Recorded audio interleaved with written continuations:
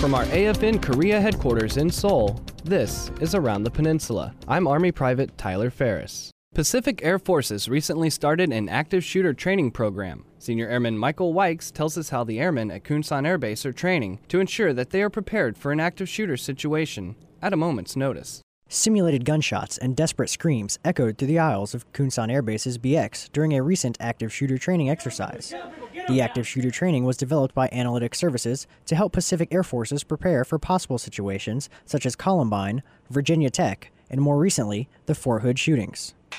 Members of the 8th Security Forces Squadron were the first airmen from Kunsan to participate in the newly developed Train the Trainer course. For most of the airmen involved, it was their first experience with an active shooter situation. The goal of our training is to teach the law enforcement officers to actually go in a non-traditional response, go in and actively take out the threat and to save lives.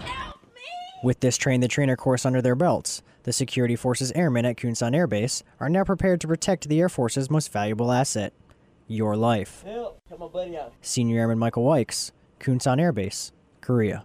Airmen stationed at Osan live in high-rise apartment buildings, and while they have most of the comforts they would have in the United States, the one thing they don't have is a yard. And for someone with a green thumb, that can be somewhat of a culture shock.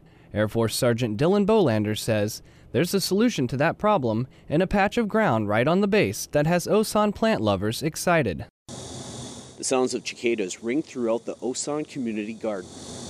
But the bugs aren't the only visitors to the garden today. He'll eat tomatoes like apples. Christy Boyd and her sons are here too. Don't do that. Go give that back to your brother. For this family, coming to the garden is daily routine. Part of what helped with that is having a small area where the kids could come and dig and play in the dirt and plant stuff. I think it made them feel a little bit more like home, and it helped them feel like this was their home, that Osan is, their home now. For Mom, the garden is a quiet place to get away. They can slide, they can make mud pies, and it helps with naps. When they get home, they nap. They're much happier little boys. But she admits she also takes advantage of nature's classroom. They really get to experience growing things. It's kind of like a school lesson out here. This patch of land at Osan may seem like a simple thing, just some space to grow plants and vegetables, but Christy and her sons will tell you it's a whole lot more. Air Force Sergeant Dylan Bolander, Osan Air Base, Korea. That's it for this edition of Around the Peninsula. For more information on what's going on around Korea, tune into AFN The Eagle and Thunder AM, or log on to afnkorea.net. From Seoul, I'm Army Private Tyler Ferris.